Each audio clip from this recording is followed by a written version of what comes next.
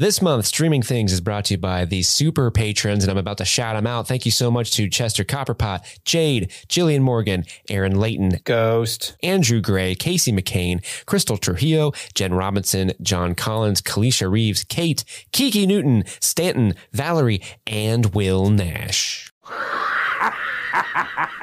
Bow, you shits! The real war isn't between a few squabbling houses.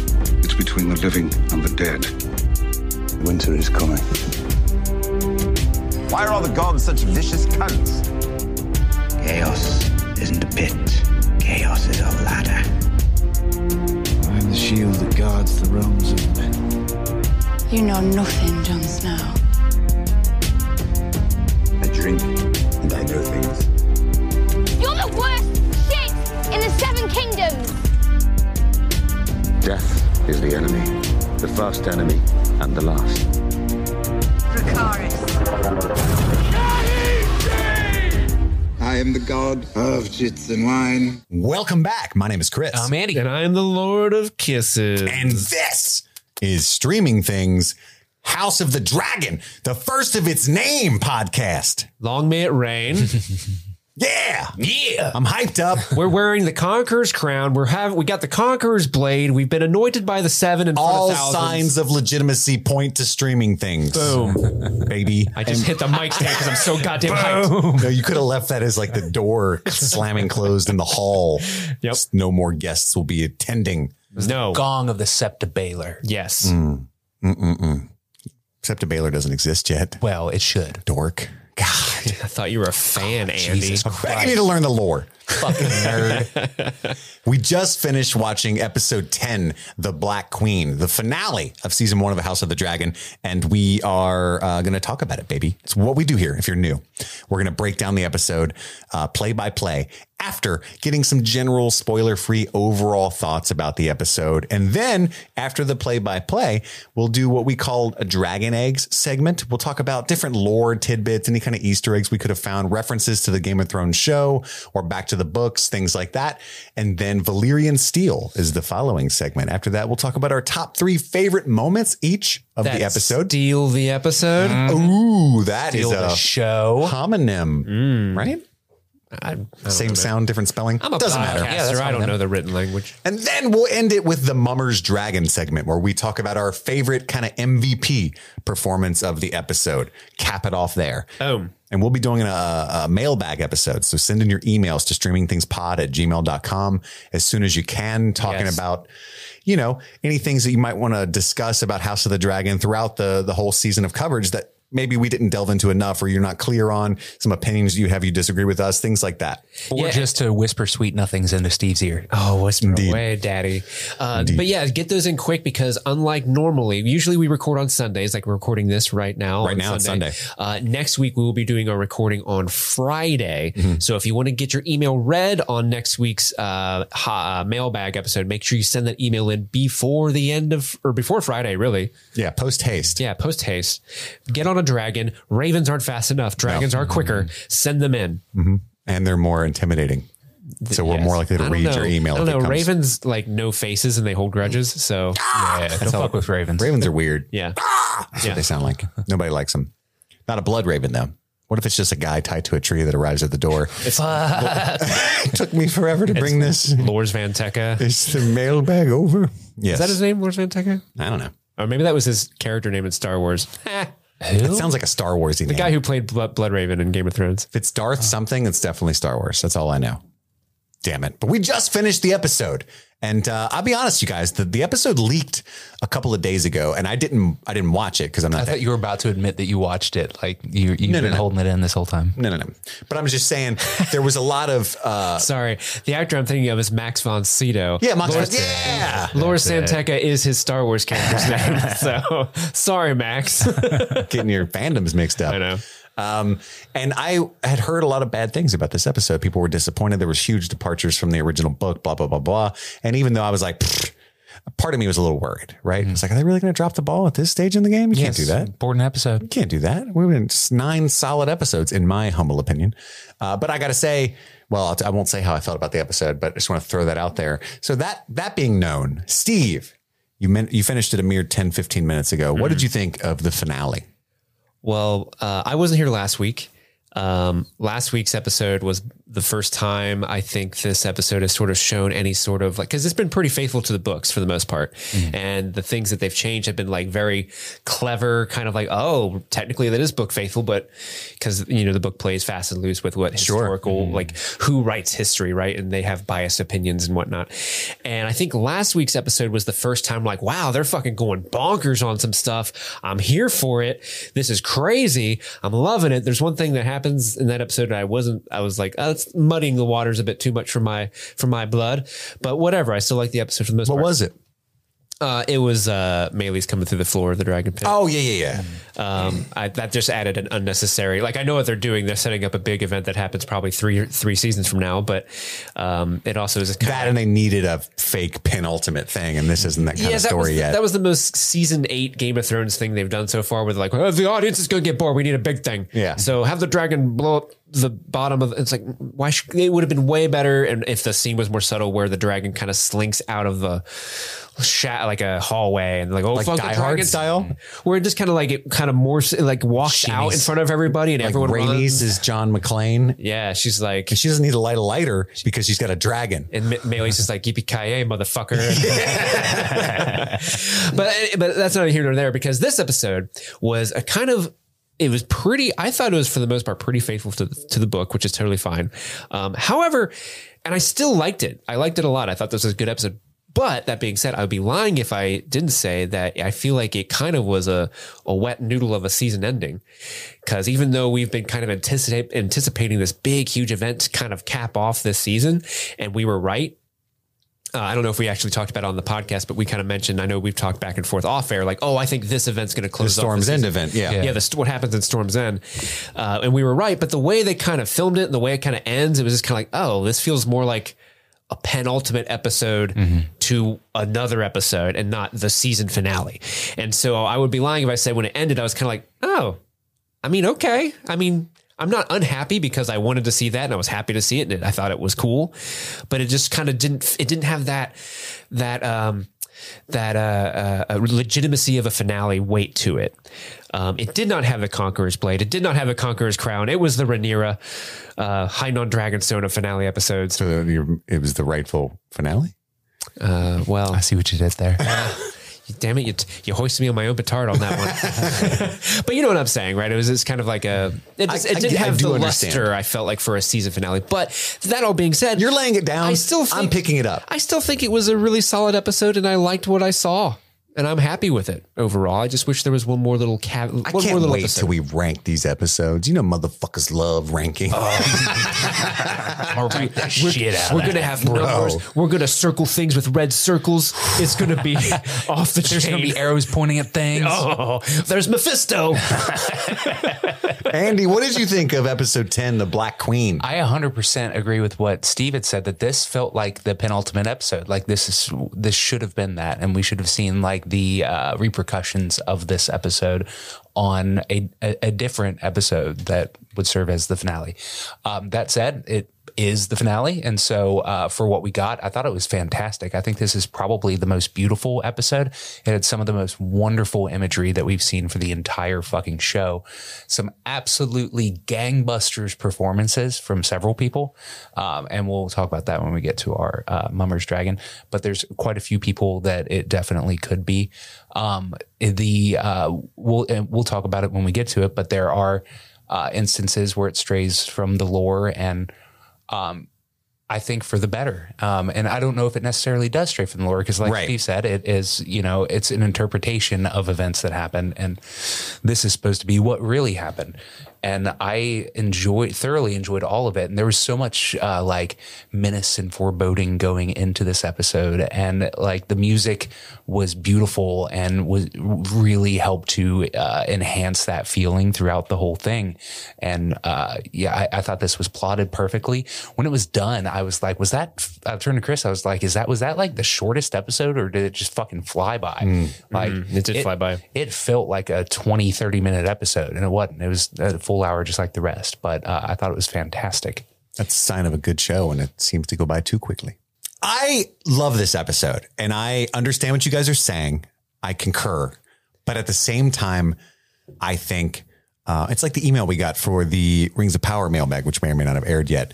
You know, It will have not. The success of a season 1 is measured largely by how excited you are for season 2, right? Mm-hmm. And I could not be more excited for season 2. And I think it's funny. And again, I don't mean to like, this show is not like devoid of any criticism whatsoever, or immune to any, right? Sure. By any means. Yeah. I know that I've pretty much been a shill for this show just because I love it so much and this universe so much. But a lot of the criticism I've heard is that it's moving too quickly. But at the same time, by those same people, probably, it's like, oh, it's drags a little bit. Like there's too much talking in rooms. It's always in King's Landing. Game of Thrones was so spread out. Talking in rooms in Game of Thrones. There's so much garden conniving in this show. Love a garden. Give it to me. But at the same time, it's like if you were going to move it any faster, obviously that would piss people off. But if you moved it any slower, where would the finale be? You know, like I think they did measure it. And this show had an interesting task to set up this Dance with Dragons, but there's so much like generational context and you can't trust everybody to be super nerds like some of us are, right? And you got to read World of Ice and Fire, you got to read Fire and Blood, and then this show's going to be dope, you know? So they had to set it up, and that's what this season did. And I think they smashed it. They knocked it out of the park for setting that up. This like generational context for the real conflict. They gave you enough. There's enough juice. There's tons of juice in this season, right? It's got the juice. It's got the juice. Can't imagine a more beautiful thing. This season was corn, right? It's corn. Counterpoint. Okay. I don't disagree with you, but I could see a world where the finale was King Viserys dying or around that time. And then you spend a couple more episodes kind of fleshing out some of the other characters. Like we haven't seen Daemon. So not the finale? What? No, I'm arguing that if you wanted, you could take this show a little slower than it has been going, where the finale was Viserys dying. Oh, so like 2 episodes take ago. more episodes before that is what you're about to say. Yeah, and then add more in front of that so you can introduce, because we haven't seen Daeron, and that is a very important character for later on in the story, and he's around. Daeron the Daring. And they haven't even really, I don't think they've mentioned Daeron at all, even though best like not, since they're not going to show him. They haven't. Darren is the Dilly. When the he future shows Dilly. up, we're going to be like, who the fuck is that? But I think a case could be made where you can flesh some of these characters out a little bit more. Like you can give Harold Westerling some more lines so we care about him more. We could give, because I'm sure people watch the show, they don't know who the fuck Jasper Wilde is, even though he's on the council being Iron Rod, and we don't know what he's doing. We need to see how he got that name. Yeah, we need to know.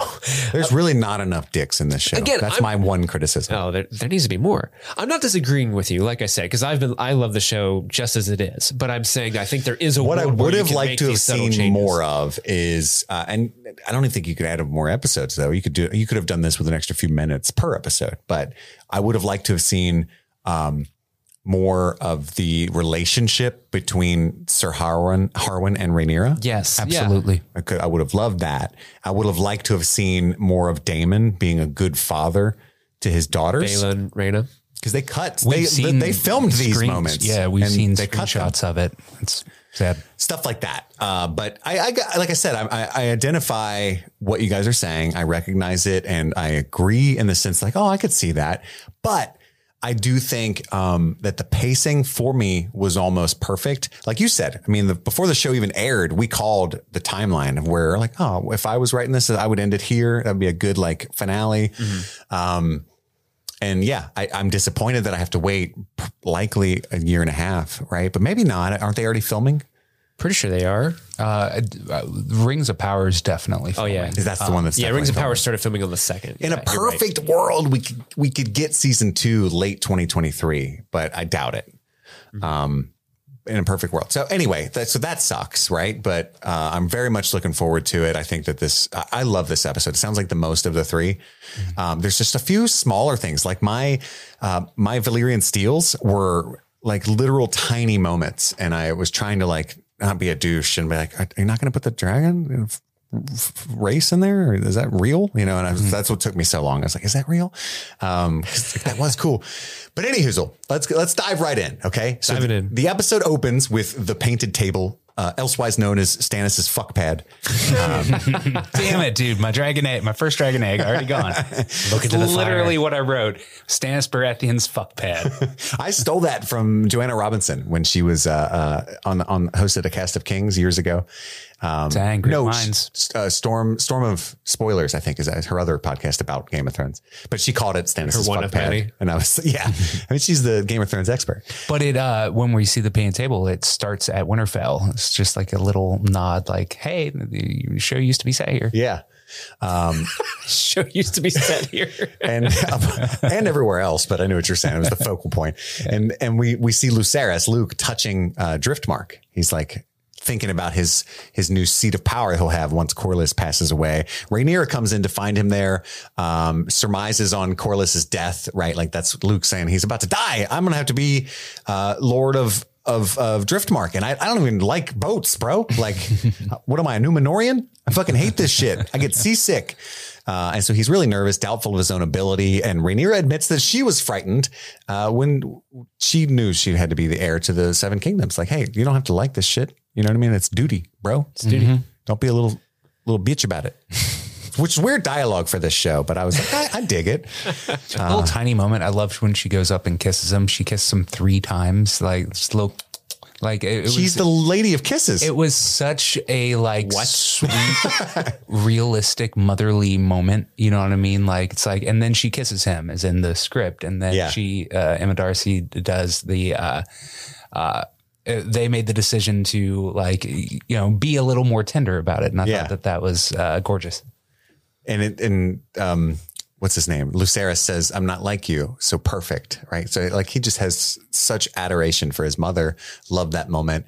And she promises to protect him the way that Viserys has protected her in that heartbreaking promise that we all knew she couldn't keep for very long. And then this is one of those episodes where if you know the story going, they're just driving. Oh, come on. Heartbreaking. Come on. And Knight of the Kingsguard Sir Laurent brings word that Princess Rhaenys has arrived. And we know that she bears ill tidings. Rhaenys is welcome to the hall where stands Daemon and Rhaenyra. And she says, first, I love this about Eve Best plays Rhaenys so well. Oh, yeah. She says, Viserys is dead. Daemon does a slight turn of concern. And even though what the news that she bears is extremely time sensitive and important and dramatic, but she takes a beat to be kind about the death of her father, which she's aware that that's also the news that she brings. Yeah, that's her cousin. Yeah. Do you know what I mean? Like she takes a moment. She could be like, "Holy shit, it's a fucking king," and she wouldn't be blamed for reacting that way. But she's poised. She very calmly says, "He possessed a kind heart." Like she mourns for a moment with her family member Rhaenyra, which I just thought that was such a nice touch.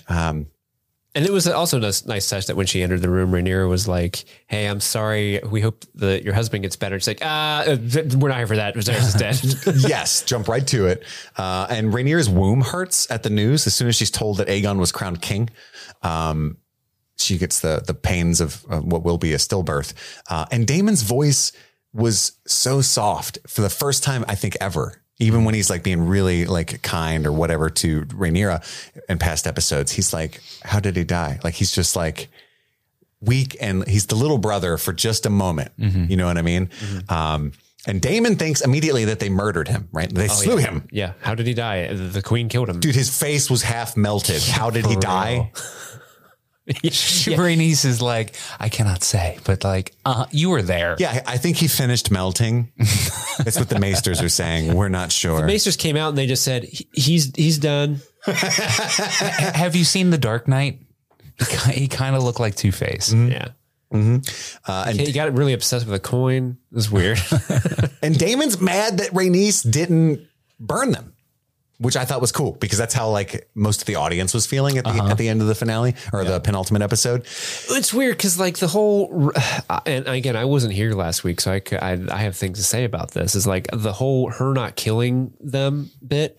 is so fitting for her character and like the whole discussion that she was having with Alicent beforehand and what Alicent was trying to do. Because the show is painting specifically these three women, Alicent, Rhaenyra, and Rhaenys, as these are the people who should be leading Westeros, because everyone else is like, let's go to fucking war. Let's go to fucking war. I love feet. Let's go to fucking war.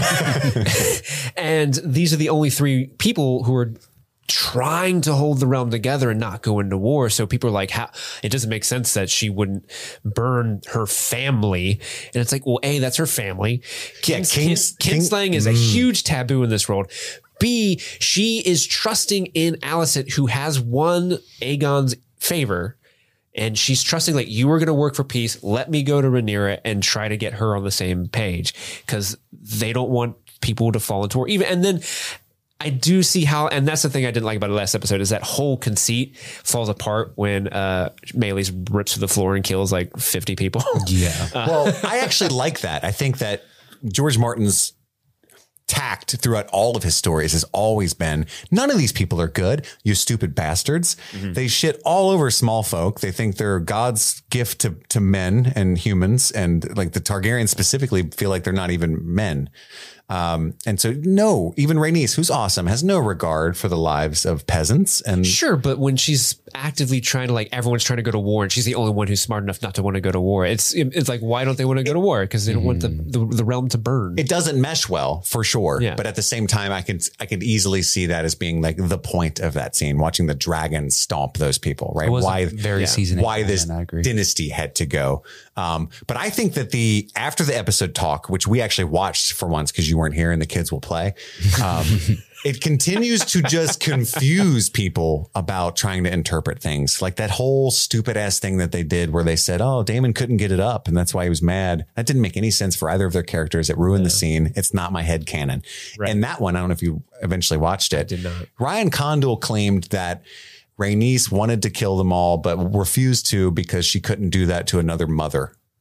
And they had like this motherly bond. And that's what he was sitting there talking about. I mean, and sure, everybody, I'm sure that's part of it. But why does he sit in there talking? Sarah Hess wrote the show. And then I forget the name, but a woman directed it. And like, you just got Ryan there, like, cue cards, mother, Mother of Dragons. Mothers. Am I right, Day, ladies? Mothers, am I right, guys? This show's for you.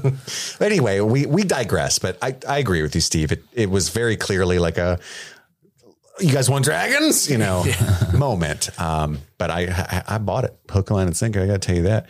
So anyway, Daemon's pissed that she didn't burn them all. And she says, hey, it's not my war to start, which is a very good point. Very good line. And then she says, the greens are coming. And then Rhaenyra says, the babe is coming. And we meet Maester Gerardus is in this episode several times. He's a guy from the book. Maester G. He's a real G when it comes to the blacks, right? He should have had a bigger role in this episode. That was one of the slight changes that they made. And by the way, Andy touched on it too. Anytime that there's changes from Fire and Blood, it's really not a change. And if you see somebody like vehemently angry about, not following the canon, remind them that George Martin had a huge part in developing the show. He's one of the creators, like a show creator. Like he was in a room with Ryan Condal planning out all of this stuff himself. And he has said that the book Fire and Blood was written, and we've said this several times, from the point of view of multiple biased characters in the world itself. So what's written in there is not what happened. It's what's cleverly written down in the history books. And all the slight changes that you see are supposed to be considered the objective truth of what actually happened. Right. Because history books often don't get the human objective truth of the moment. Telephone Game, but also history's written by the victors. Yeah. And can you imagine Telephone Game before they even knew what telephones were? Yeah, it'd be weird. Like they play Raven. Why do we call it Game. this? You guys want to play Raven Game? No, man. Those things remember faces. I can't go outside. I pissed one off. So the Black Council convenes during like an early birth. That the Maester says, "Hey, it's months before she's actually due. This isn't going to end well, right?" And then Daemon's talking about how we can make ourselves appear stronger, make it look like we have more like military strength than we actually have, because they only have like 430 fighting men on Dragonstone itself, and they don't know who their allies are yet. Conscript the Dragon Keepers. Yes, and like dress them up like soldiers, basically, like the old guys that train the dragons. Yeah. And then Jace is out trying to train Luke. It's the first time we've seen these boys fighting because we've seen Aegon and specifically Aemon training a lot, but we haven't seen Jace and Luke learning to fight. So this is Not neat. for a while, at least. Yeah. Yeah. He's out there trying to train Luke. He's being too rough with him. One of the Kingsguard, I think, is like, perhaps he would learn better if you weren't such a dick. Quit beating his I ass. think that was Lord Stefan. Stefan, the oldest I think Kingsguard Stefan's guy. the older one of the two. And then Rhaenys, is it Rhaenys or Rhaenyra that tells the boys? Rhaenys. Yeah, Rhaenys tells the boys of Viserys' death. Well, she says, you need to come in. Your mom needs to speak to you. And then the mom in the middle That's right. of her labor Pains, yeah. is saying, Oh yeah. this is what's happening. It's real fucked up. And then they ask where Daemon is, and she's like, I don't know. He's gone to madness, gone to start his war. Right. And I love how Jace is like, leave Daemon to me. Like, I'll handle him. I'll handle him. Definitely won't, bro. Jace is a bro. He handles 0 of Daemon in the next scene. Absolutely none. But you got to give him points for trying. Yeah, he's credit. He's a strapping young lad.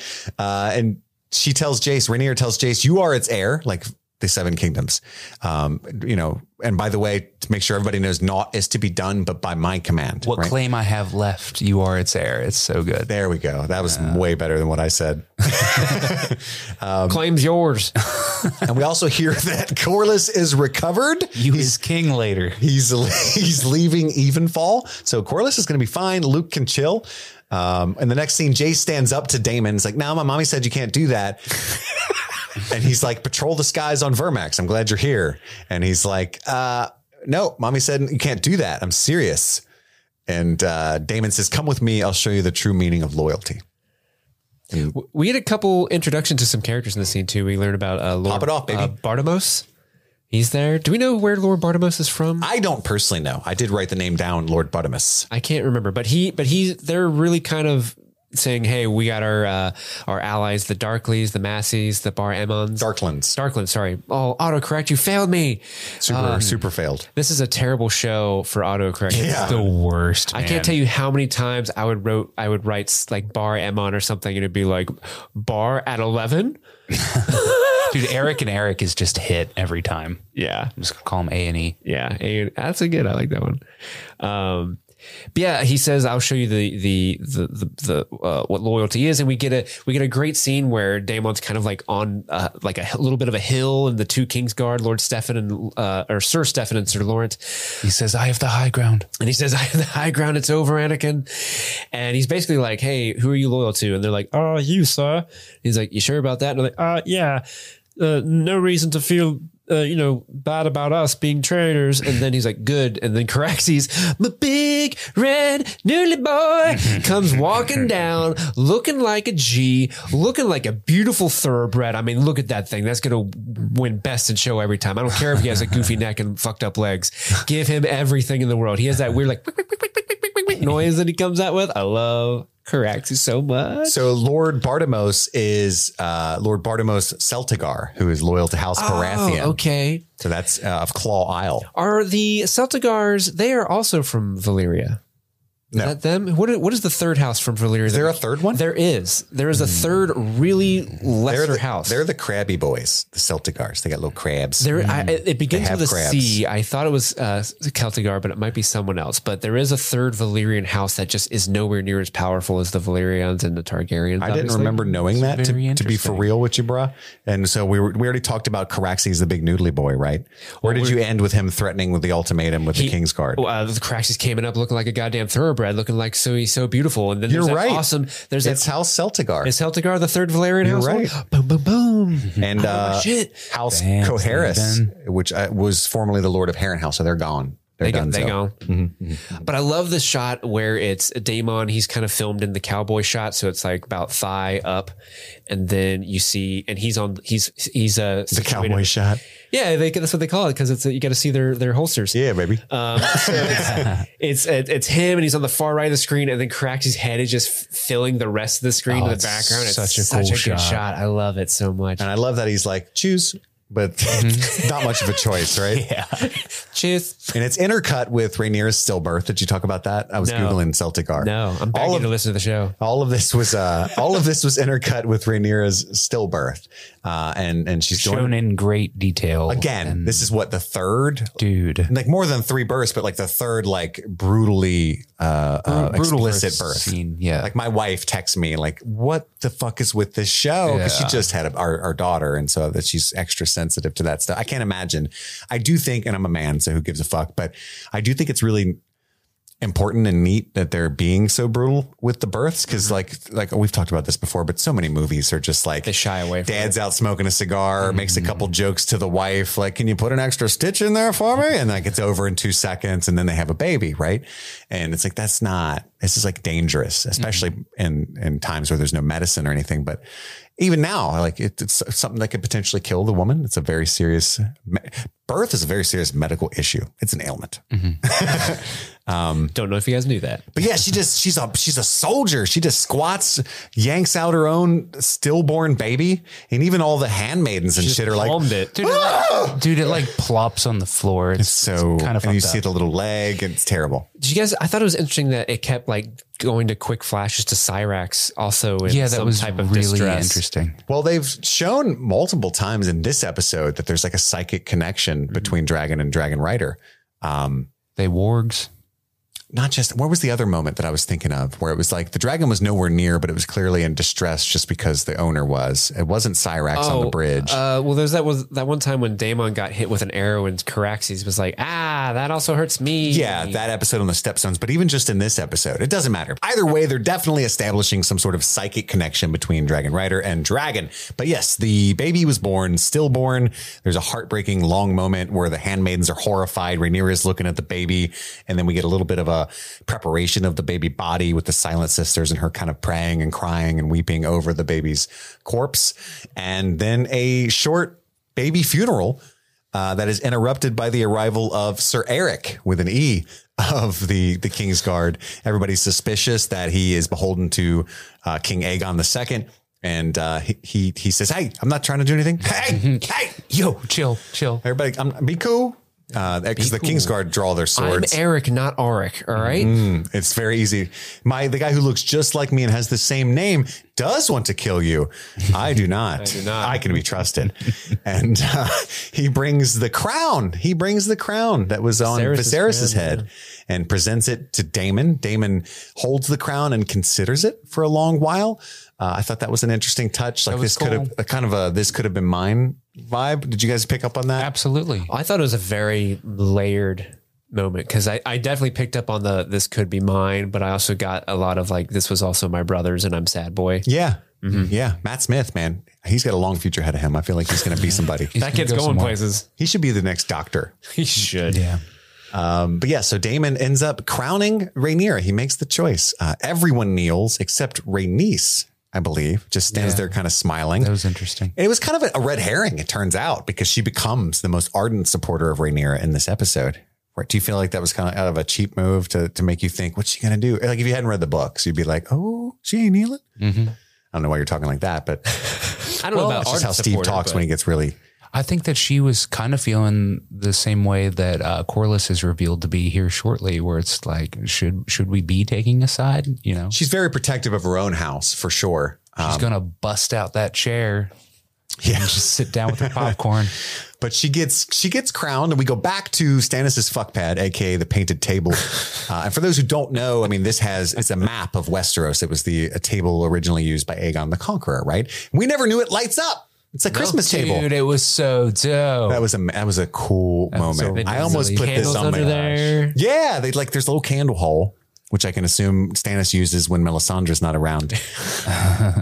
And like they light it up, and underneath it's like all the names of the towns and cities and areas and stuff light up, and so cool. I almost put this on my Valyrian steels, just the table lighting up. I thought it was so cool. I want that. I want that table. If they sell one, patrons, hook me up for real. And Daemon kind of heralds Rhaenyra, his wife, the queen. And it's really neat because he does like the Lord and Protector of the Seven Kingdoms, and Protector of the Realm, King of the Queen of the Andals and the First Men. What's Rhoynar and all Lady of the Doesn't matter. Switches it around for the female perspective, but he heralds her. And he pointed out, do you want to use that in Dragon Eggs? Yeah, I'll save it for that. I did notice that. I thought it was a nice touch. Like after he does that, she's walking in. I think her guards try to walk with her, and she's like, "No, guys, I need space. I'm with my people." She summons Rhaena, and I guess Rhaena is her cupbearer, which I thought was an interesting choice. And as she gets to the table, she's like, "No, Bailey, you family, get in here too." Yeah. On Well, this. Rhaena shows up and offers her the wine, and she starts to reach and hesitates and then takes it. And it's like immediately she has to be on her guard now that she is the queen.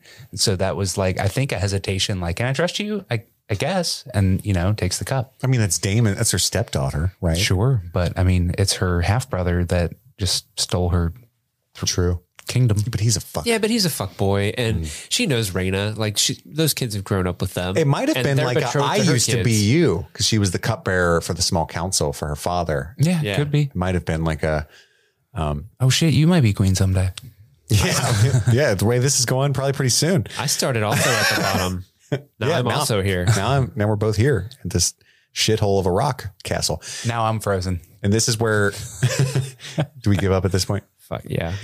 This is where Daemon says that there's, I think I got the count memorized. I think it was 30 knights, 100 crossbowmen, and 300 like men at arms, right?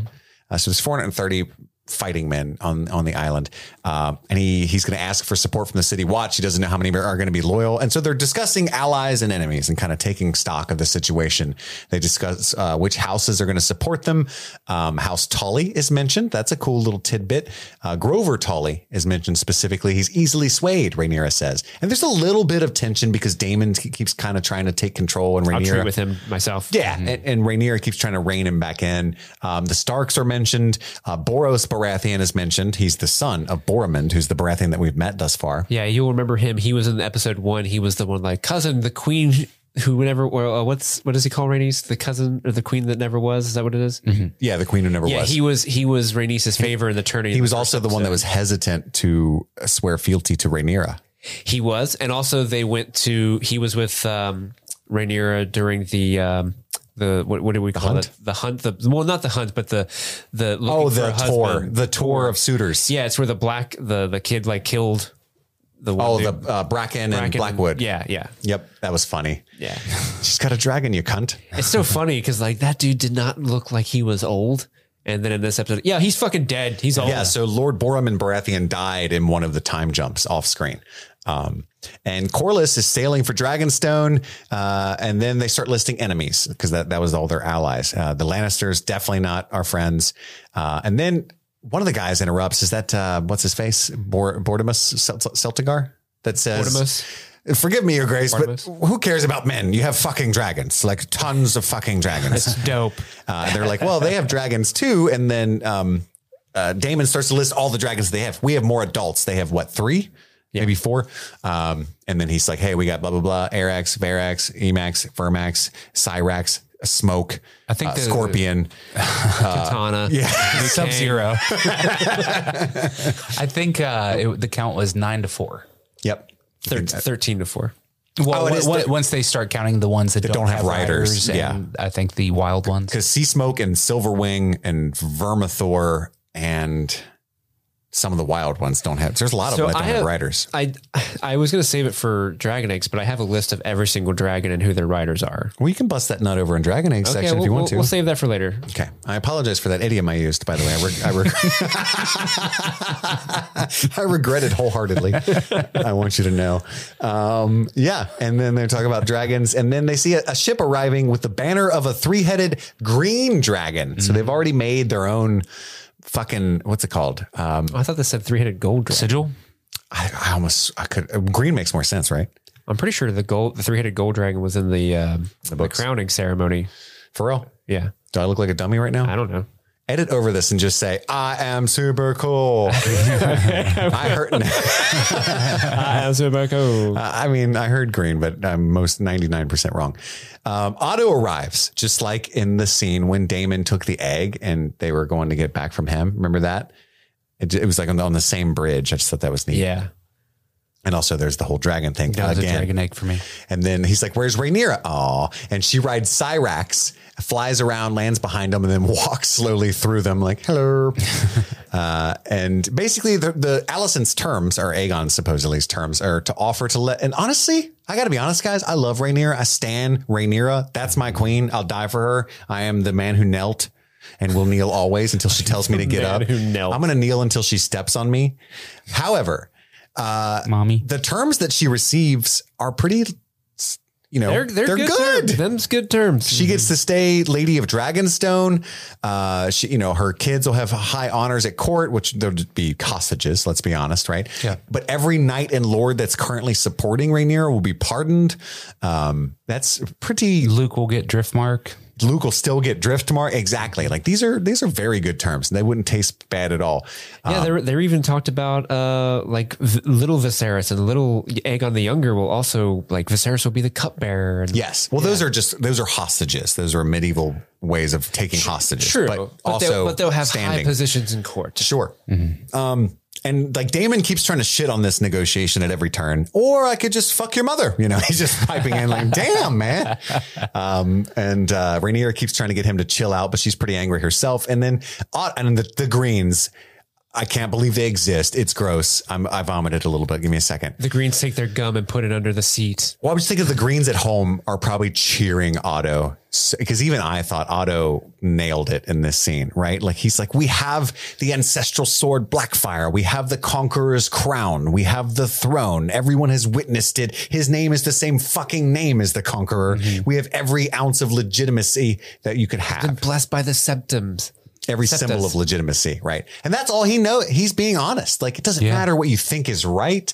We have every symbol of legitimacy. And symbols are powerful. That's correct. He's correct in that assessment.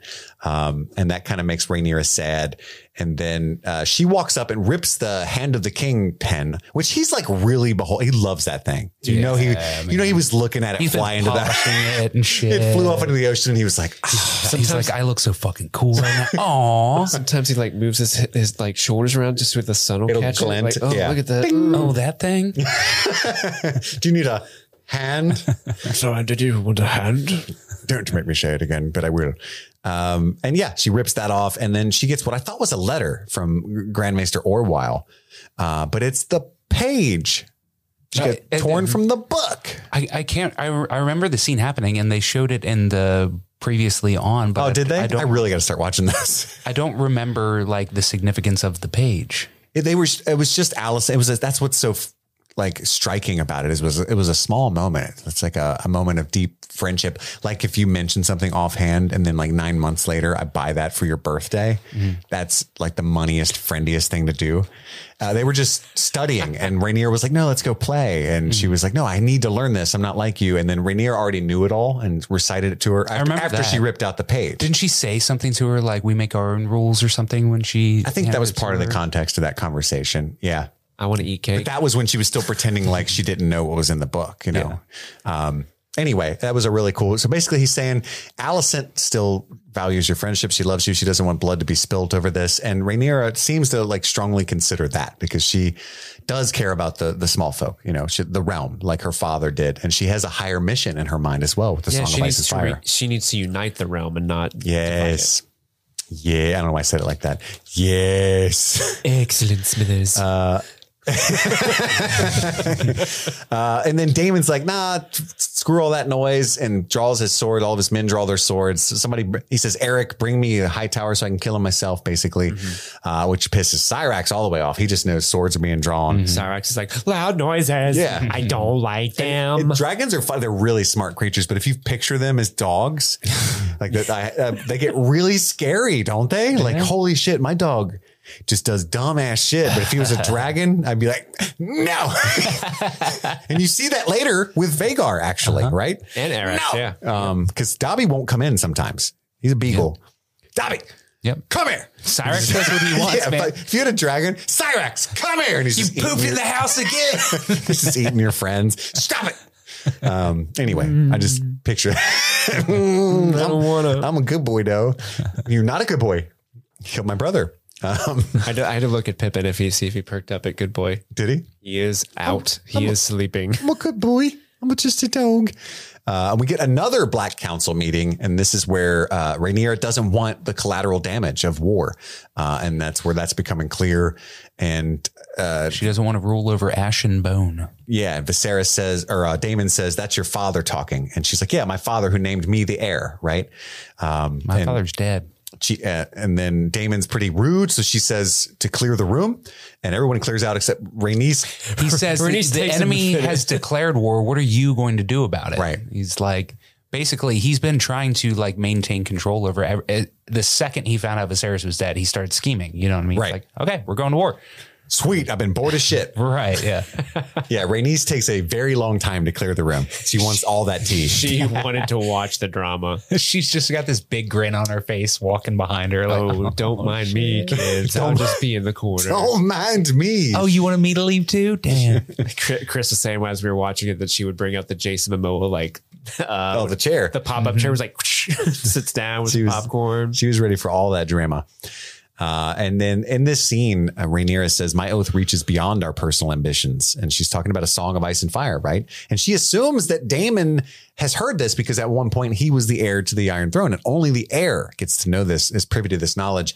Daemon chokes Rhaenyra, grabs her by the throat, and says, "Dreams didn't make us kings. Dragons did." He's a very pragmatic person. He's very self-serving. He says that his brother was a slave to his omens and portents. Yeah. He's like, "Oh, I don't want to hear this nonsense again." Right. He loses himself completely. Also, he never told me that.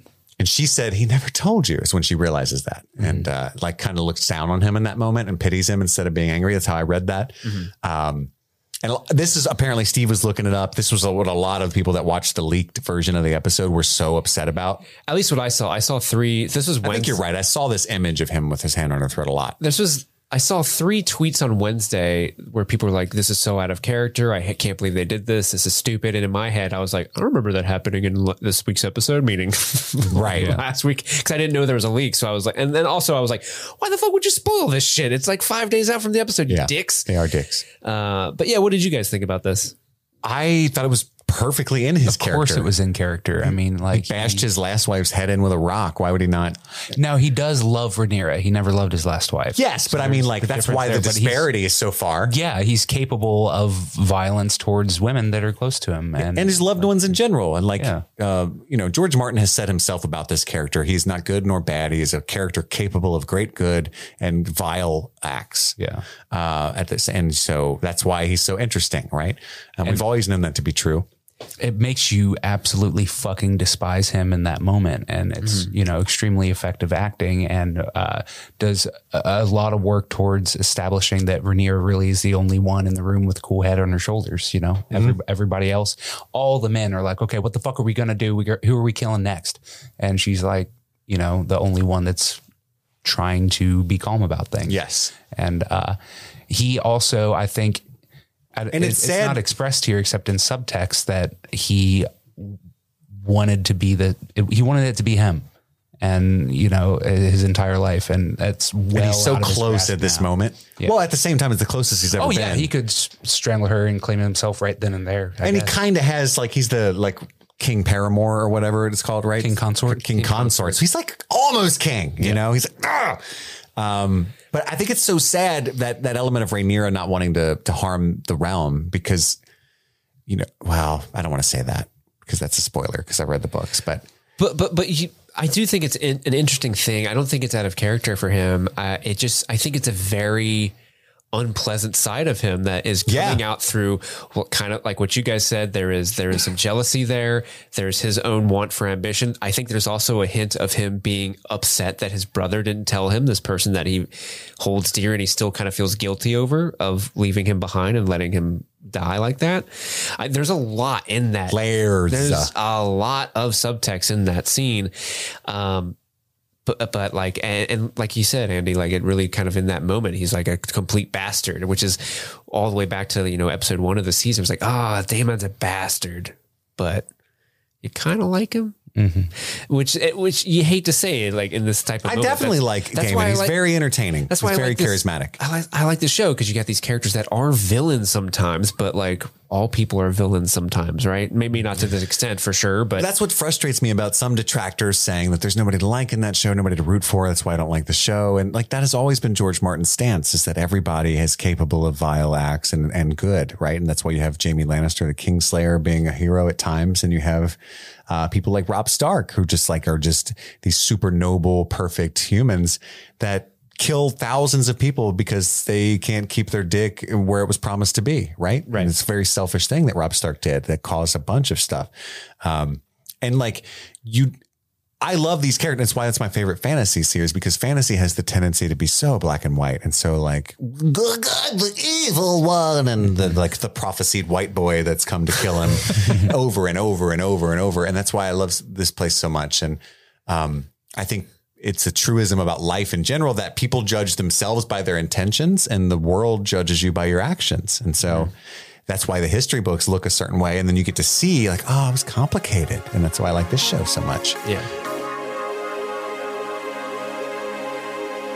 Now a word from our sponsor, BetterHelp. The past couple years have been a struggle for many of us. When you're struggling like that, it can be easy to focus on all your problems rather than the ways you can solve them. If this sounds familiar to you, maybe a therapist can change your way of thinking to become a better problem solver. Many of you know that my wife and I recently separated, and I've been silently struggling through that for a while. I wanted some help dealing with the problems that situation brought, so I gave BetterHelp a try. It was honestly such an easy experience. I answered a brief questionnaire, said what I was looking for in a therapist, and before I knew it, I was paired up with a therapist of my choosing. Together, we are making goals to help get the tools I need to become a better problem solver. If you're thinking of giving therapy a try, I highly recommend BetterHelp. It's easy, accessible, and most of all, affordable. When you want to be a better problem solver, therapy can get you there. Visit betterhelp.com/streamingthings today to get 10% off your first month. That's betterhelp.com/streamingthings. And now a word from our sponsor. And this week, it's Wondery. Go deeper into the canals of Numenor, the mines of Khazad-dûm, and more with the official The Lord of the Rings of Power podcast. Host Felicia Day. Otherwise known as Nerd Royalty. The queen herself. She's from Critical Role. She was in The Guild. Yeah. She was in The Magicians, Supernatural. Dr. Horrible Sing-Along. Mm-hmm. Dr. Horrible Sing-Along with deep cut for only the coolest of cools. Mm-hmm. Yep, she's the host, but also has special guests to provide an inside look at the groundbreaking series and what it took to bring Middle-earth to life. Each episode is a recipe for strong gravy. That's what Disa would say. She absolutely would. And features exclusive interviews with the series showrunners, J.D. Payne and Patrick McKay, including the very first full breakdown of the incredible season finale. Felicia also goes behind the scenes with the cast and crew to bring you jaw-dropping stories and Easter eggs you won't want to miss. We're talking Mithril. We're talking Elven lore, Valinor, maybe Numenorian. We don't know how deep they go. Hopefully not too deep. But you can listen to it greedily. Yeah. All right. Please don't delve too deep. So rattle your dags, quick sticks, go subscribe to that RSS feed. Do it now. Absolutely. Watch The Rings of Power on Prime Video and listen to all 8 episodes of the official The Lord of the Rings of Power podcast for free on Amazon Music. Download the Amazon Music app now. But we cut to Corlys waking up from his, not coma, but his fever's abated. He's arrived home. Rhaenys is asleep. He tries to jest with her about, I used to whip motherfuckers for falling asleep over here. You know? And she's like, I'm not amused. You abandoned me. Like we lost our children and you went for another fucking adventure at sea like you always do for 6 years, which is like, imagine that. Like you're 6 years. 6 years. Gone? Like you have kids, they both die. And like your wife leaves for 6 years on like a cruise. Yeah. Like you'd be pissed. You know? It's like it's a little bit of a dangerous cruise. A danger cruise. Yeah. Danger cruise. You know, she comes back wounded. It's like a laser tag. It's like a carnival cruise. Those are pretty dangerous. It was a pandemic cruise. If you had the food, very dangerous. And she was loyal to him. Right. Like she held it down. And while he was gone, like there's the scene where Rhaenyra asks what she's going to do. Like what's House Velaryon going to do? And Rhaenys says, whatever Corlys says we're going to do. You know what I mean? Like, even though she's so angry, she's so loyal to him. I love her character. She tells him Vaymond is dead. He tries to sit up. He's like, oh shit, what? And then he says, heedless ambition has always been a Velaryon weakness. You were right. And so he's talking about himself as well. You were right, Rhaenys. He's basically saying, I'm Sisyphus. I flew too close to the sun. That's Sisyphus, right? Or is he the one with the rock? No, you're thinking of, oh shit. What's his name? Yeah, The one with the wings. Yeah, it's not Sisyphus. Sisyphus. Icarus. Oh, Icarus. yeah. Sisyphus is the one with the rock. Yes. And he says, well, we shall declare for no one. So now he's saying what Rhaenys has always wanted. We'll just go home, raise our grandchildren. It's going to be great. But Rhaenys says it's too late for that, basically, right? And then this is where I said, and I heard Steve say, I wouldn't call her an ardent supporter. She stands up for Rhaenyra. You know, Corlys says, hey, she was complicit in the death of our son. And trouble follows her wherever she goes. And she's like, Rhaenyra is the only one holding the realm together right now, alone in a sea of men begging for war. Like, not only, and she's the only reason House Velaryon pledges to go with Rhaenyra. That's why I was saying that she was an ardent supporter, because in private with her husband, she compliments her and says, like, I think she's done a bang up job. And so it recontextualizes all the smirks and looks that she's been giving Rhaenyra throughout this episode. In hindsight, there was a roar of admiration, I think. Yeah, but if she was an ardent supporter, she would have just kneeled. I'm thinking Rhaenys is actually being very smart. Like, I think she wants to be her supporter, but she's also just watching how things play out and has not made her decision up to that point. Sure. Until she can talk with She was measuring her. Until she can talk with her husband, because she does want to be like, hey, yes, dude, where are we at on this? I've been holding it down. What are your thoughts? We still got boats. I mean, do we do boats still? Like, she doesn't know. I don't know. Thing? You've been gone a while. Vaymond took care of the boats, and he's not quite himself lately. He's got a terrible headache, a terrible wound. And Lord Corlys arrives at Dragonstone. He gets announced by Eric, who is just so relieved to have something to do in that room. I'm sorry. The blocking, that was so funny, because Eric's in the middle of the room. Like, he's at the table, and he's the one that announces who's coming into the room. So one of two things either happen. Either the Velaryons are up there waiting a few minutes as a messenger goes downstairs and whispers to Eric that they're coming, or Eric is just in that room fucking bullseyeing that door in case anybody walks in to go, them, they're here. that guy, Lord Velaryon's here. I did my job. Nailed it. Now, I would guess there's like a, there's a messenger that like runs when they get into the actual door to the keep itself, runs all the way up there. Like, hey, they're coming. Yeah. He's got to be swift. Like a raven or a dragon. That's where Mushroom has been this whole time. Yeah. Well, he was in that one episode, supposedly. I think it was confirmed by the showrunners. I didn't know it was confirmed, but he was the one playing music. Yeah. But yeah, he arrives. He says, where's Daemon? And I like this little moment. Again, I took from this that he was saying, you guys made sure Daemon wasn't here for my arrival in case there was any drama. And I'm smirking because I know that's what you did, even though I'm not actually mad. My brother sucked. Any hoozle. All right. And then, he's like basically saying, so where you at? What's up?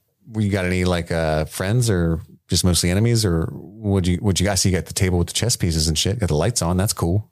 And she says, well, I hope to get Baratheon and the Starks and blah, blah, blah. And he said, hope is the fool's ally. And they bandy words, and it's fucking, dude, I love the bandy. Lovely. Yeah, dude. They go, I forgot how fire it was, but it was fire.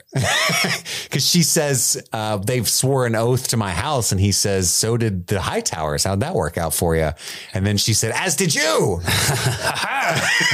And, he's like, true point. And he's like, touche. He pledges House Velaryon in support of Rhaenyra, and then he reveals some good news. But then she says thank you to you, and thank you to Rhaenys, who smiles very kindly as well, but says that she won't be the first to act. And Corlys is like, really? I don't agree. Can I change my mind? Never mind these. What do you say about good news? Well, he says like his adventures in the Stepstones have. Oh yes, he owns Garrison the Stepstones this time. They own the narrow sea now, so they literally can choke King's Landing via sea. Yes, they won't get any supplies and stuff. The Stepstones are now back in the hands of the House Velaryon. And Jace says, well, so they say that we should send messages, or I think it was Grandmaster Gerardus, or Maester. Is it Grandmaster? We could assume it's actually Grandmaster now. Gerardus says, hey, I'll send ravens to the Starks, to House Aaron, to Storm's End, to see if we can win them to your cause. And Jace speaks up and says, we should carry those messages personally. Dragons are more convincing and faster than ravens, right? And then I think it's Corlys that says, it's a good idea. Young Prince. Word. And so Rhaenyra relents. She says, I will send Jace to House Aaron, the Eyrie, and then to Winterfell to treat with House Stark. And then I'm going to send Luke to Storm's End. And it's so tragic because she believes Storm's End to be the safer option because it's a shorter flight. He's actually got Baratheon blood in him. She's like, he'll be there and back in a day. My little boy gonna be good. He's gonna be good. But it's really cold in Winterfell. The Erie's very high up. Jane's a little iffy. I'm gonna send Jace there. Well, he's also got the bigger dragon, so it could make that distance. That's in the book, isn't it? Yeah. In the book, they mentioned that the bigger dragon has to go on the longer flight. That's right. That's right. But it is also the safer one, and that's part of the reason why. Yeah. Yeah. That's why it's so sad. They just assume that the Baratheons are just like, oh yeah, dope. Yeah, cool. Oh, I've been waiting. Yeah. You didn't need to send anybody. I see the banners out there. I put little dragons on my stags. What if they're like, you could have just sent a raven? I don't. Yeah, for real. They're like, oh, we thought these were more convincing. That's the Westerosi version of someone who calls instead of texts. Yeah. Andy be sending ravens all day. Rhaenyra and her sons is the next scene. She makes them promise not to fight and swear on the 7-pointed star, which I believe is the name of the Bible in that world, if I recall. And then they fly off. The good book is what they call it. They call it the good book. The good book. Daemon goes to lure and master Vermithor, and presumably, what's Alicent's dragon's name? Silverwing. And that's a really cool scene where he kind of like coolest shots ever in all of Game of Thrones history, because there's all of film and TV history. There you go. Fucking insane. I love it. It's so dope. And because there's this moment where I thought, because he's singing in Valyrian, he lays down the torch. I thought that the outline of Vermithor was smoke. Like it was so subtle until it blew fire and illuminated itself. And I got goosebumps thinking about it during the moment. I don't even want to tell you what happened to my body. It was incredible. I looked at Andy like, dude, that was dope. It was insane. It was gorgeous. Stunning. Anyway, you guys have anything else to say about Vermithor? He looked beautiful. You look beautiful, baby. It was incredible. Beautiful baby dragon. And fucking Daemon has some pipes. He does. All we can sing. Singing some good Valyrian. We cut to Storm's End, Steve. Oh, we finally get to see it. I know you were excited, my guy. It's like it was one of the last like major castles in Westeros that we have not seen. Yeah. And they gave us such a cock tease a couple episodes ago when we got to see the inside of it. Yeah. But then we don't get to see the exterior. No establishing shot. And Turns out it's like the Florence Y'all water tower just poked up on a hill with a bunch of waves around it. Well, it's pretty accurate because it is supposed to be just a big cylindrical castle that's pretty narrow because it's the castle that survives the storm, right? No other castle could survive the storms that ravage Storm's End, but through this engineering and architecture, it does. But yeah, Storm's End was beautiful, very stormy. I didn't see that coming. No, it definitely lived up to its name, that's for sure. So stormy. Like, how do they go crops there? I don't know, man. It's too wet. I wouldn't move there. During the courting tour, they got some good weather because I don't remember it raining during that scene. The only rain they had was Rhaenyra. You know what I'm saying? Luke, I liked Luke writing. Was it Vermax? Arax. That's right. Luke writing Arax looks so real, like and uncomfortable because he's really young and he was just kind of like, you know what I mean? Do the thing. I don't like it. Going too fast. Like I just got that vibe and I thought that was it made me like feel exhilarated. 15 practicing for your temps, like yeah, holy shit! I don't know how to parallel park this dragon. Him getting on the interstate for the first time. You know what I'm saying? And he sees that Vagar's there, which means that Aemon and Vagar is so massive and just like it was like I expected John Williams' score from Jurassic Park to kick in, not the happy one. Like Laura Dern just stood up in armor and was like, wow. Oh, dude, don't give me things I want. Laura Dern in this show with a suit of armor. Oh, hell yeah. It does sound. You remember that song from the Oscars ceremony that was just like Laura Dern? I love that. She's the best. But yeah, Vagar's there, Aemon's there, and Luke's like, oh shit, this is gonna suck. But he goes in anyway. He wants to do his duty. Aemon turns as soon as he walks into the hall, just as thunder strikes, and you see his eye patch and shit. Looking He's like got that dope fucking jacket. he just looks like the best anime villain you've ever seen. He does, Dude. And Lord Boros is a dick. He won't even get up out of his chair. He's like, what's up, little dork? And Luke's like, I have a message from the queen. Hey, nerd. Oh, it's weird. I just had an envoy from the king. Is it king or queen? The dragon house is all bullshit, I guess. Yeah, the House of the Dragon does not seem to know who rules it. No, it does not. He's got a point there. He's offering me brides and betrothals. What do you got? What you got? I can't read. Maybe you can offer me a tutor. He receives the message. He's like, where's the bloody maester? Turns out he can't read. And he says, apparently the letter says that he's being sent to remind him of his oath. He takes umbrage with that. He says, remind me of mine. Remind. He turns into Gimli. And he basically says, oh, at least they brought shit. Like he's offered me betrothals. Which of my daughters are you going to wed? And he looks over at his daughters and says, well, I'm not eligible to marry any of them. I'm already betrothed. And he says, so you bring nothing. Tell your mother the Lord of Storm's End is not a dog she can whistle up whenever she needs to, or something like that. And then he starts to leave, but Aemon calls him back. Aemon takes off his patch. It looks dope. I got to be honest. He's got the blue eyeball, Sapphire eye. the sapphire. And if you eye. look in the show intro, his little sigil in the show intro is a sapphire. Nice touch. Very cool. Helena's sigil is a spider. And I think Aegon's is like a Dildo. crown. It's just a dick and balls. Yeah. I think it's a dragon egg and a crown, maybe. I think I might be remembering that wrong. Yeah, he demands that Luke puts out his own eye, and he's like, I decline. And Boros is, or no, and Aemon says, well, then you're a craven then, as well as a traitor. And it's like, really? No one would do that, bro. Like, not even a brave. And why? Like, that's a bitch move. No. Oh, okay. Don't hurt me. And then Boros stands up, says, not in my hall. He doesn't want to be, no matter what happens. He came as an envoy. Yeah. We're not going to So then kill he's- people we treat in our own halls. He's got that going for him, at least. Because that kind of falls under the rule that the Freys broke in the original Game of Thrones. Yes. Yeah. He didn't break bread with them, but Yeah, it's no still, salt and bread, man. it's very frowned upon. Outside, Luke runs, he basically flees. Let's be honest. It's pouring down raining at this point. He tries to calm RX. The storm is going like crazy. He flies off finally.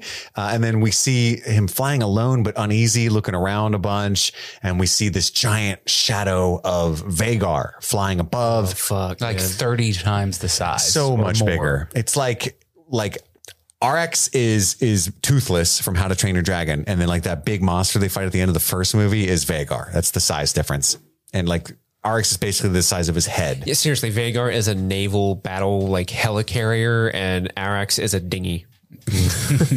Yeah, you ever seen Dunkirk? I have seen Dunkirk. Yeah, he's one of those. He's a dinghy. Like the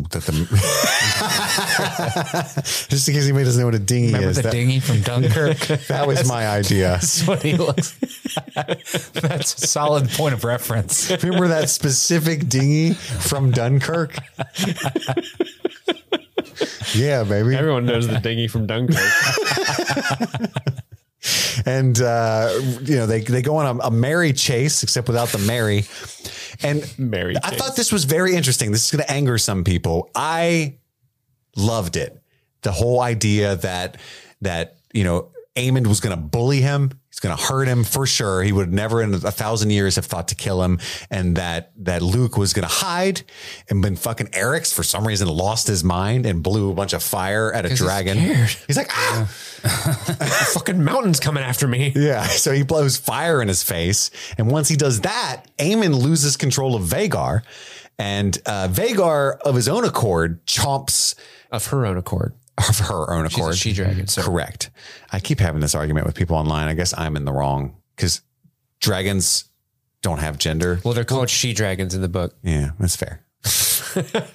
They call Vhagar a girl dragon in the book, but they also say that some maesters say that a dragon can switch sexes. And They can, yeah. This is bullshit, says the guy that's writing it. But Yeah, so that's what I'm Total going by. Orwell move. Am I right? Yeah. No.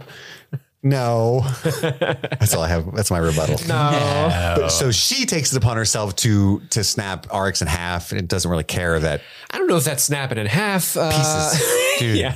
Not an even half, just chomp down. dude, ate like 3/4 of her, Chunks. and then just like some wing pieces fell. It's crazy. Yeah, and Aemon looks down like, shit. Shit. I think I just started a war. Mom? I think I started a war. This is on me. Remember I was just going to take his eyeball. It wasn't even a for big real. deal. And I mean, I knew he wasn't going to really do it, and I was just going to spook him a little bit. Yeah. Like, You know, like, who among us has not flown our dragons at one another in jest? How terrifying is that? Like at one moment you're flying high in the clouds, it's a beautiful sight, and the next moment you're just gone. It's so cool because Well, they honestly, I they're think he flying had in all the storm, and then they get above the storm. Yeah, they get above and the it's storm. So beautiful. And Because honestly, here was my thought. I got to be honest. The camera's not on. I got to be honest. your camera's on. Oh, hi. Nope, yours froze too. Am I the last one left standing? I am the king of YouTube. I really felt like the showrunners had fabricated the storm. Oh, it's like, oh, it storms in. It'll be so much easier for CG, right? And that was all intentional to make it kind of visually muddied so it'd be a little cheaper, or at least look a little better. No, in the book, they say that it was stormy. Otherwise, Luke could have outrun him because his dragon was faster than Vhagar's. Oh, unfortunate. But the storm was like hammering his ability to fly. Yeah. Hampering. And hammering. Yeah. But yeah, it was, and then they flew above it and I was like, no shit. But yeah, that's very, very sad. At least it was probably a painless death, unless he's just in his mouth, like melting in saliva. Digesting, yeah. Let's choose not to believe that. Yeah. Then we're going to land and just wait for Vhagar to pass a movement. And then, by the way, Aemond was speaking Valyrian as well, which I should have known, but I didn't expect that for some reason. I thought he'd be like a further from his heritage or whatever. Oh, no, Aemon's all about that heritage. That's true. He's the one who takes it very seriously. He You're does right. say some stuff in English though. He's like, no, Vhagar, no. Heed me or something. Yeah. Agar's the one who'd be like, sit. Aegon? Sit. Who'd I say? Agar. Oh, He sorry. made something up. Aegon. Sit. Sunfire, stop it. He's, Stop it. No. that's why I don't ride you. He's not listening. And then the final scene of the episode, Daemon is bringing the news to Rhaenyra as she runs the Black Council that her son has been killed, and he pulls her away privately. We just see their backs, and there's like a hearth fire, and then like a little stumble. Oh, it's so As you- so beautifully done. Oh God! And then she turns to the camera, and you see the Rage. rage in her face. And I cannot express. I'm a verbose gentleman, right? I cannot express adequately how much I love this show and all the tiny moments, like the fact that Aemon didn't murder Luke intentionally. It was like losing control of his dragon while he was being a dick. Like that's the kind of like. Have you ever been in a situation in your life? I have, where things get out of your control. You were just trying to be a little dick and now you're in major trouble. Sure. Like one time we vandalized a whole suburb and threw eggs at a bunch of houses and stuff. And I knew it was wrong, but I was like, I'm sowing wild oats, you know? And then fast forward. What were you doing with those eggs? What type of eggs are we throwing? Sowing your wild oats, huh? You know, and you're out fucking your friends around town. Much like that, this metaphor, sometimes life gets away from you. Vandalizing that ass. Well, I lost the plot on that one. But I was just going to say, I can distinctly remember standing with the police on somebody's front lawn the next morning, calling my mommy, you know, and just being like, damn, what did I do? You know, How did I let things get this far? because she was so sweet when I called her, like, hey, honey, hey, don't you have fun? You want to stay another night? You know, and I was like, no, don't be cool. I have bad news. I was so I was so wild out. What? Yeah, we were egging a house. Oh, okay. All right. You don't understand what that means, do you? I don't think so, Mom. Anyway, God, I misspoke. But yes, I love the truth of the bias, the truth of this show versus the bias of the book is how I view it. And I really, really dig it. And it's so sad that she wanted to keep the realm together. The last thing she wanted to do was start a war. She was taking every pain to not do that. And now all bets are off because she killed her, her son's dead. And that was like her baby boy too.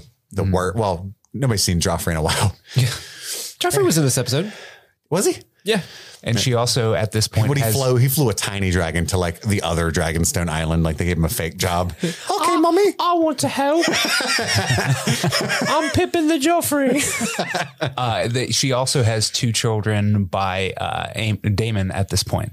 Aegon the Younger and Viserys. Yes. All right. That brings us to our dragon egg segment. I stole a couple of both of yours while I was talking accidentally. Steve, lay them on me, baby. Okay, so really the only dragon eggs that I have was I kind of thought it would be good to kind of break down and go through the dragons in this world and who rides what and where they are. So I wrote down all the dragons. So on the green side, we have Sunfire, who is Aegon's. Vhagar, Aemon's, obviously. There's Dreamfire, Helena's. Dreamfire is the one. You remember when Aegon went into the dragon pit originally, and there's a dragon in there that blew fire? Mm-hmm. That's Dreamfire. That was Aemond. Did I say Aemond? You said Aegon. It doesn't matter. I just make sure. Whatever. They're all clarifying. All the same fucking names. Yeah. Very similar letters. There's also Tessarion, the Blue Queen, who is written by Daeron. That is a character that has not appeared yet, but has to exist. He is the youngest of the 4 children of Alicent. But he's often Old Town squiring, I think, at this point in the story. There's also sowing his wild oats. There's also Morgul and Shrikos, I think is how you pronounce that. That is Jaehaera and Jaehaerys' dragon. They are very, very tiny baby dragons that are practically useless. They are the dragons of Helena's kids. Now on the black side, we have Syrax, obviously Rhaenyra's, Meleys, Rhaenys', Caraxes, the big red doodly boy. Mm-hmm. That's Daemon's. Vermax is Jacaerys. Arax, R.I.P., was Lucerys's, R.I.P. Taraxes is, at first when we were watching this, we thought Luke rode Taraxes. No, that is Joffrey's dragon. Taraxes is Joffrey's dragon. Moon Dancer is ridden by Baela. Stormcloud is and then there's Stormcloud is the dragon that is kind of, I don't know, betrothed to Aegon the Younger. I don't know what you call that when bonded with. Yeah, promised to. Yeah, so Stormcloud, another baby tiny dragon, promised to Aegon the Younger. And then there's also Seasmoke, who was ridden by Laenor, but Laenor is gone. And so we don't know, what does that mean? Because in the lore... He's riderless. Yeah, in the lore, dragons have that psychic bond with their riders. So it's often like, well, what's going to happen with Seasmoke? Because if Laenor's still out there, Seasmoke, in theory, according to the books, isn't going to just let anyone else ride him. Well, my headcanon is that Seasmoke is kind of dumb when it comes to dragons. And so they just told him he was dead. And he was like, for real? Dang, that was my homie. Oh, super sad. I'm going to miss Larry. And they're like, it was Laenor. And he's like, whatever. I actually have a very bold prediction for what's going to happen to Seasmoke, but I can't really get into it because it gets into spoilery territory. Tell me off air. I'll tell you. Maybe in the mailbag episode, we can do like a special section that's like spoiler for the books. So we super can get spoiler section. Yeah, like if you don't want to know anything about the books, turn off now because we're going to get into it. But that'll be possibly next week. And then the other dragons that are out and about in the world that could be claimed by one side or the other. We have Sheepstealer, Vermithor, Silverwing, the Cannibal, and Grey Ghost is also out and about in the world. And some of those... Sheepstealer's a beast. Sheepstealer's a beast. Vermithor is a beast as well. So Silverwing. The Cannibal is a nasty motherfucker. Yeah, he eats other dragons. Hence the name. Yeah, you do not want to mess with the Cannibal. Mm-hmm. And how they find writers is super cool. Andy, is that all your eggs? Yeah, that's all I had. Andy, do you have any dragon eggs? Well, we already said it, but the war table stands Baratheon's fuck pad. So that was in there. And so I just had to say the words. But yeah, the meeting on the bridge was a big one for me because it recreates the sequence that we had before, even literally with, for a moment, Rhaenyra standing with Otto facing Daemon and, guards on either side. And then she walks past everybody like a fucking boss and goes and stands with Daemon. It was a really cool mirror of that sequence. And then even there was Caraxes was in that sequence, right? Like when they're meeting on that bridge, and doesn't Caraxes fly over? Yeah. So yes. So yeah, in this Was Caraxes in this scene? Not in this scene. He was in the original scene. He was in the original one with Cyrax, where he has the egg. And then Cyrax was in this scene and the new one. So I thought the way they mirrored that was beautiful. And should have gotten Caraxes. Yes, as much Noodly Boy as possible. Yeah, give him all the screen time. And there was one that you said we started to allude to earlier, which was when Daemon.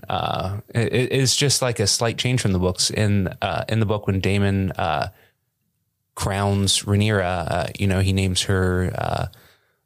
Lady Protector of the Realm. I'm not sure what he says the whole styling, but he in the book he withheld a piece. He withheld just Protector of the Realm. He names himself Protector of the Realm, and then she is the queen of the Andals and the First Men and the Rhoynar. So that was an interesting change because the way that they portray him is how the assumption of what he believes that title holds, the way he acts in this throughout this episode by being the one that does all the war planning and stuff. He's acting like the Protector of the Realm and stuff. And I thought that was pretty solid. Do you have any? Just one small one that just to make sure that's clear that everybody understands and knows how neat it is. That the crowns that they're wearing is like the crown that Rhaenyra wears is the one that Viserys wore. That's the one that Jaehaerys wore. The Conciliator. The Conciliator, like the gold filigree one. Whereas the uglier crown that Aegon II is wearing is the crown that Aegon the Conqueror wore. It's the one that Aenys and Maegor wore. It was Jaehaerys kind of invented the nicer looking crown to kind of fit in more. And so Aegon II has the Conqueror's crown. The crown for war. And they mentioned Jaehaerys briefly, which is one of my favorite Targaryen kings in a bunch of houses and stuff that I won't get into. So let's get into our Valyrian Steel segment, our top 3 favorite moments of the episode. Steve, what is your number 3? My number 3 scene is when Eric brings back Viserys' crown to everybody. I'm glad you brought that up. I love that scene. This whole episode, especially in the first half of it, is really, really amazing in terms of like kind of setting this foreboding, like, oh, things aren't good. There's just this vibe, and that's so great. And we go through this awful, birthing scene. Everything is rough. And the first ray of hope this episode really has is when Eric comes with that crown, because it shows like, oh, we have allies from the other side because he defects to them. And also he's bringing Viserys' crown, which is a huge symbol of, this is, our lineage. This is my brother. This is my dad's. And you get to see what this symbol means to both Daemon and Rhaenyra, and just seeing Rhaenyra get that crown and then Daemon actually like kneels to her.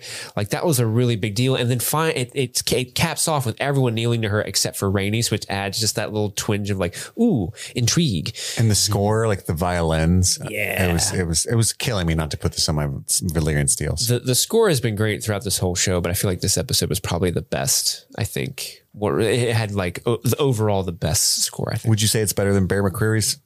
Yeah, 100%. I'm just kidding. I know you hated that score. Andy, what is your number 3? My number 3 is the meeting on the bridge with Rhaenyra, Daemon, and Otto. Just the boss move of Rhaenyra landing behind the people that are there to usurp her and walking through them like they're nothing, going to stand next to her husband and be like, "Nah, I'm the queen." I thought that, and that little smile that Daemon has, like, I love when you fly in. Mm-hmm. And Otto is crushing it in this sequence. Yes. And, I love I've practiced this in the mirror for a very long time. I love like how Aemon tries to like force Eric with an E to take Otto, and like you keep seeing Eric and Arik like glancing at each other throughout this sequence, and like Arik with an A is like got like starting to draw his sword and stuff, like ready to attack, and it's really, really cool. Yeah, great sequence. Awesome sequence as well. My number 3 is the stumble when Daemon, oh my god, so good, tells Rhaenyra at the end. I originally had this as my number one. I've moved these three around multiple times before we started. So they're just solidified now just because I had to stop. But this is my number three. It was such a power, like you don't even see her face and you can tell we don't hear a word of dialogue, and it is destruction of your soul, knowing what she's being told. And you can see the precise moment that she's told it, just because of Emma Darcy's, body language. They're just such an incredible actor. I can't stand it. Yeah. That's my number three. Steve, your number two. My number two is it's just a shot, really, and it's just the shot of Vhagar in the storm, like right when Luke lands in the courtyard of Storm End, and he's walking up, and you see like the lightning in the background, and it makes the silhouette of Vhagar, and Vhagar, she just kind of like slowly looms around, crusty, ugly ass bitch looms up. Yeah, this ancient ass dragon with IBS kind of. Did you hear that story? No. So I read this story. I think it might have been Joanna Robinson that was talking about it, but they were interviewing the sound engineers for Hot D, and they said originally like the sound engineers were trying to come up with unique sounds for all the dragons, because they all have their own individual personalities. And like, okay, Vhagar, she's really, really fucking ancient. She's really fucking old. What do old people have? IBS. So when the sound engineers did their first pass through of all the dragon noises, Vhagar had farty noises because she was. Oh, I did hear that. She had flatulence, and which I think is so funny because it's like that's actually really, really well thought out, probably very real to life. But I don't want to see or hear more giant dragon farts. Would have made her far less terrifying. Can you imagine like when it like bit like it chomped Luke and Arax? You just hear like.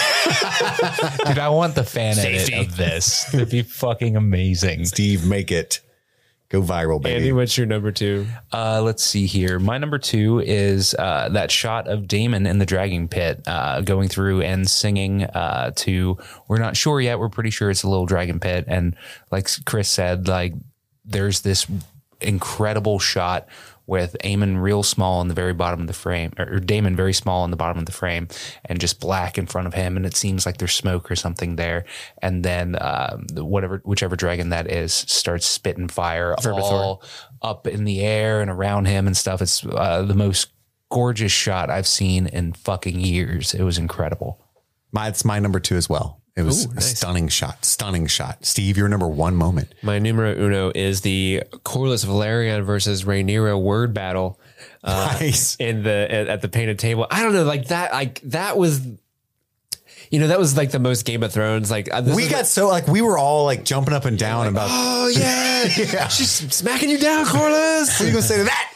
And I just love Steve Toussaint's portrayal of Corlys Velaryon. He has like such regality to him, and I think like in the books that character is supposed to be like 76 at the time of this story. Like he's supposed to be fucking old, and like I just love how he's the most battle experienced, world experienced person in that room. Easily, that dude's been to YT, right? Mm-hmm. Which is a real home, which is a real place in this world.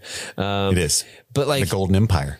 Just seeing him kind of get batted down by Rhaenyra at his own game, and then he's just kind of like, "Well played, my lady. Mm-hmm. Here are my ships." Like, it was a feel good moment. Yeah, feel good moment. I liked it. Andy, your number one moment of the finale. My number one moment has to be the chase sequence between Luke and Aemon, Arrax and Vhagar, especially that shot with Vhagar looming large in the clouds above. What do you fucking do, dude? Like, holy shit. The intense, like, disparity between, like, what they're working with in this situation is fucking unreal. And that shot encapsulates it fucking perfectly. And, like, the whole sequence is great. Like, Aemon is a fucking prick, and he's, like, laughing and shit while he's chasing him around. Like, the way this scene played out was so much different than what I had thought that it was going to be when we were going into it. I expected this straightforward, direct interpretation of what the books gave us. I thought it was just going to be Luke's trying to get away. He can't get away fast enough. And, it is what it is. But instead we got this, like, kind of toying with it's his nephew, and like that he does hate in a lot of ways, but he's not intending to really do the damage that he ultimately does. And the way that it it makes so much more sense for them to like not always have complete control over these ancient mystical beasts, and for it to play out the way that it did is fucking genius. And it makes sense why it would be interpreted differently by the maesters that wrote the histories and stuff. It would 100% be Luke tried to leave, Aemon chased him and killed him with the bigger dragon. Because how could they know that he didn't quite have control of the dragon at that moment? How could he know that Aemon like was bereft for a split second? Like, oh my fucking God, I just killed my nephew. The sequence was incredible. And then it leads into that moment where we get the silent reveal to Rhaenyra that she just lost her son, and the beautiful backshot portrayal that we get from that. Yeah, so good. I think they found out that happened. Like, did Aemon go back to the Baratheon Storm's End? I expect this. Dude, Storm's I End fucked people up. Yeah, I fucked up. I would say Storm's End, it was like their duty to, relay that information, or even if he went back and told Alicent, and it's like somebody's gonna have to tell her, right? He didn't return. My number one moment is actually the moment between Rhaenys and Corlys, where she stuck up for Rhaenyra. Ooh, good one. I can't explain it. I mean, I was so hyped for that moment because I didn't see it coming. I knew that they weren't obviously going to go home and just raise the grandchildren, but I didn't see that Rhaenys would come so staunchly to the defense of Rhaenyra. And then the way that they cut to her talking at the Black Council while she said, like, she's the only one trying to hold the realm together. And at first I kind of cocked my head, like, what do you mean? And then I understood, what she meant by that and what was going on, because everybody else just wants war. That's cool. And in that shot, I think they cut to Rhaenyra at the table and she's not talking. She's just kind of sitting there thinking, and there's groups of men. They're all like, I like, blah, blah, blah. Yeah. 100%. And that was awesome. It's like everybody just talking around, and none of their opinions matter. But anywho, that's my number one. That finishes off our Valyrian Steels. Our final segment is the Mummer's Dragon, the MVP of the finale of House of the Dragon. My answer is very predictable. Steve, who are you giving the streamy to, the Mummer's Dragon Award? This is a hard one for me. But I'm gonna say something. It might be incredibly controversial, but I'm gonna say it because it's my show, damn it. I can say what I want. I'm giving it to Matt Smith.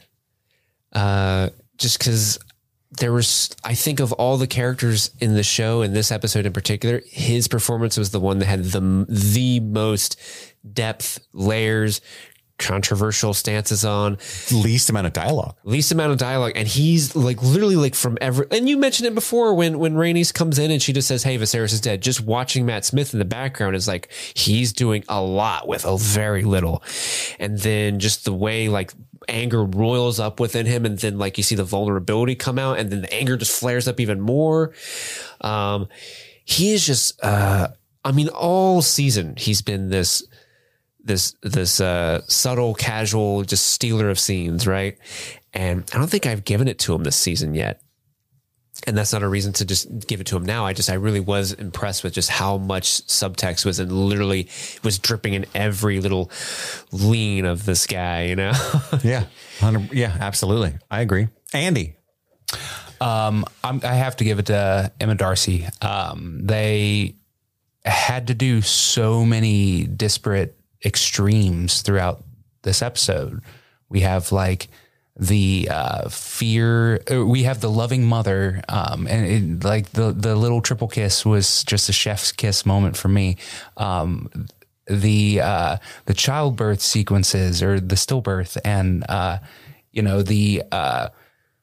inner turmoil when she discovers that her father died, and and that she's queen, and that her birthright has been stolen from her. All of the like internal struggle that Emma portrays in those moments, or physical struggle in the stillbirth sequence sense, it's all conveyed so realistically, and yet they still maintain the grace of the character of Rhaenyra, because Rhaenyra does still, despite all of these things, still have like this sense of duty. And even, for example, when Rhaenyra has to call her sons to impart the news of what's going on. Literally, while she is giving birth, it's crazy. And the performance that Emma gives is absolutely fucking phenomenal for that, but especially for the performance that we didn't get to see with Rhaenyra walking towards the hearth and being told the news that she lost her younger son, and the little stumble and the look of like severe loss and rage that we get, that is the final shot of the season. It's fucking unreal. Has to go to Emma. I agree. I'm going to give it to Emma Darcy. They are tour de force throughout this whole season, but specifically, I just wanted to cap the finale. Steve, I have to tell you, you now also have Frozen. All three of us. Frozen boys. Yeah. Together in unity with Frozen boys. Well, that caps off the finale coverage. Don't forget that you can subscribe to our Patreon at any time at patreon.com/streamingthings and get a bunch of extra episodes and content from us there. Just support the show. You can support us for free anytime by rating and reviewing the show wherever you're listening to this. We also have a YouTube where we're sometimes not frozen. You can follow us on Twitter at StreamThingPod. And you can also email the show at streamingthingspod@gmail.com. Look forward to our mailbag coverage. Email us before Friday. Yes. About House of the Dragon. That's all the time we have for right now. My name is Chris. I'm Andy. And I'm Steve. And this is Streaming Things, first of its name.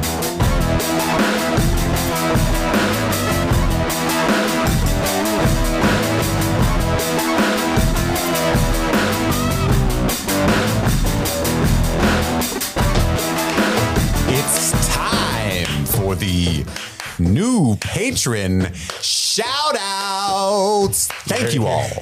Well, guys, I've got great news for you. We have new patrons to thank. Yes. Well, let's give a shout out to the people who joined up and became members of the Streaming Things family this month. First, in the Try Before You Deny section, we have Stanton and Valerie. Stanton and Valerie, man, thank you so much. And never forget, just try before you deny, man. Our new Marty B VIP producers include Ryan Bigger, Maggie, HHS Teacher, Hailey B, Abby Vollmer, Florida Josh, Christopher Corelli, and Alex. Florida Josh, are you the man that all those articles have been written about? Next up, we have our chocolate pudding producers. We have Tile, Jillian Sloan, Alex Lembeck, Jennifer Lynn Itzvan, Lauren Hartzier, Morgan Quimby, Ryan J. Poole, Misa McDaniel. Is that like a Jar Jar Binks thing? Yeah, Misa McDaniel. Misa give you some Bongo.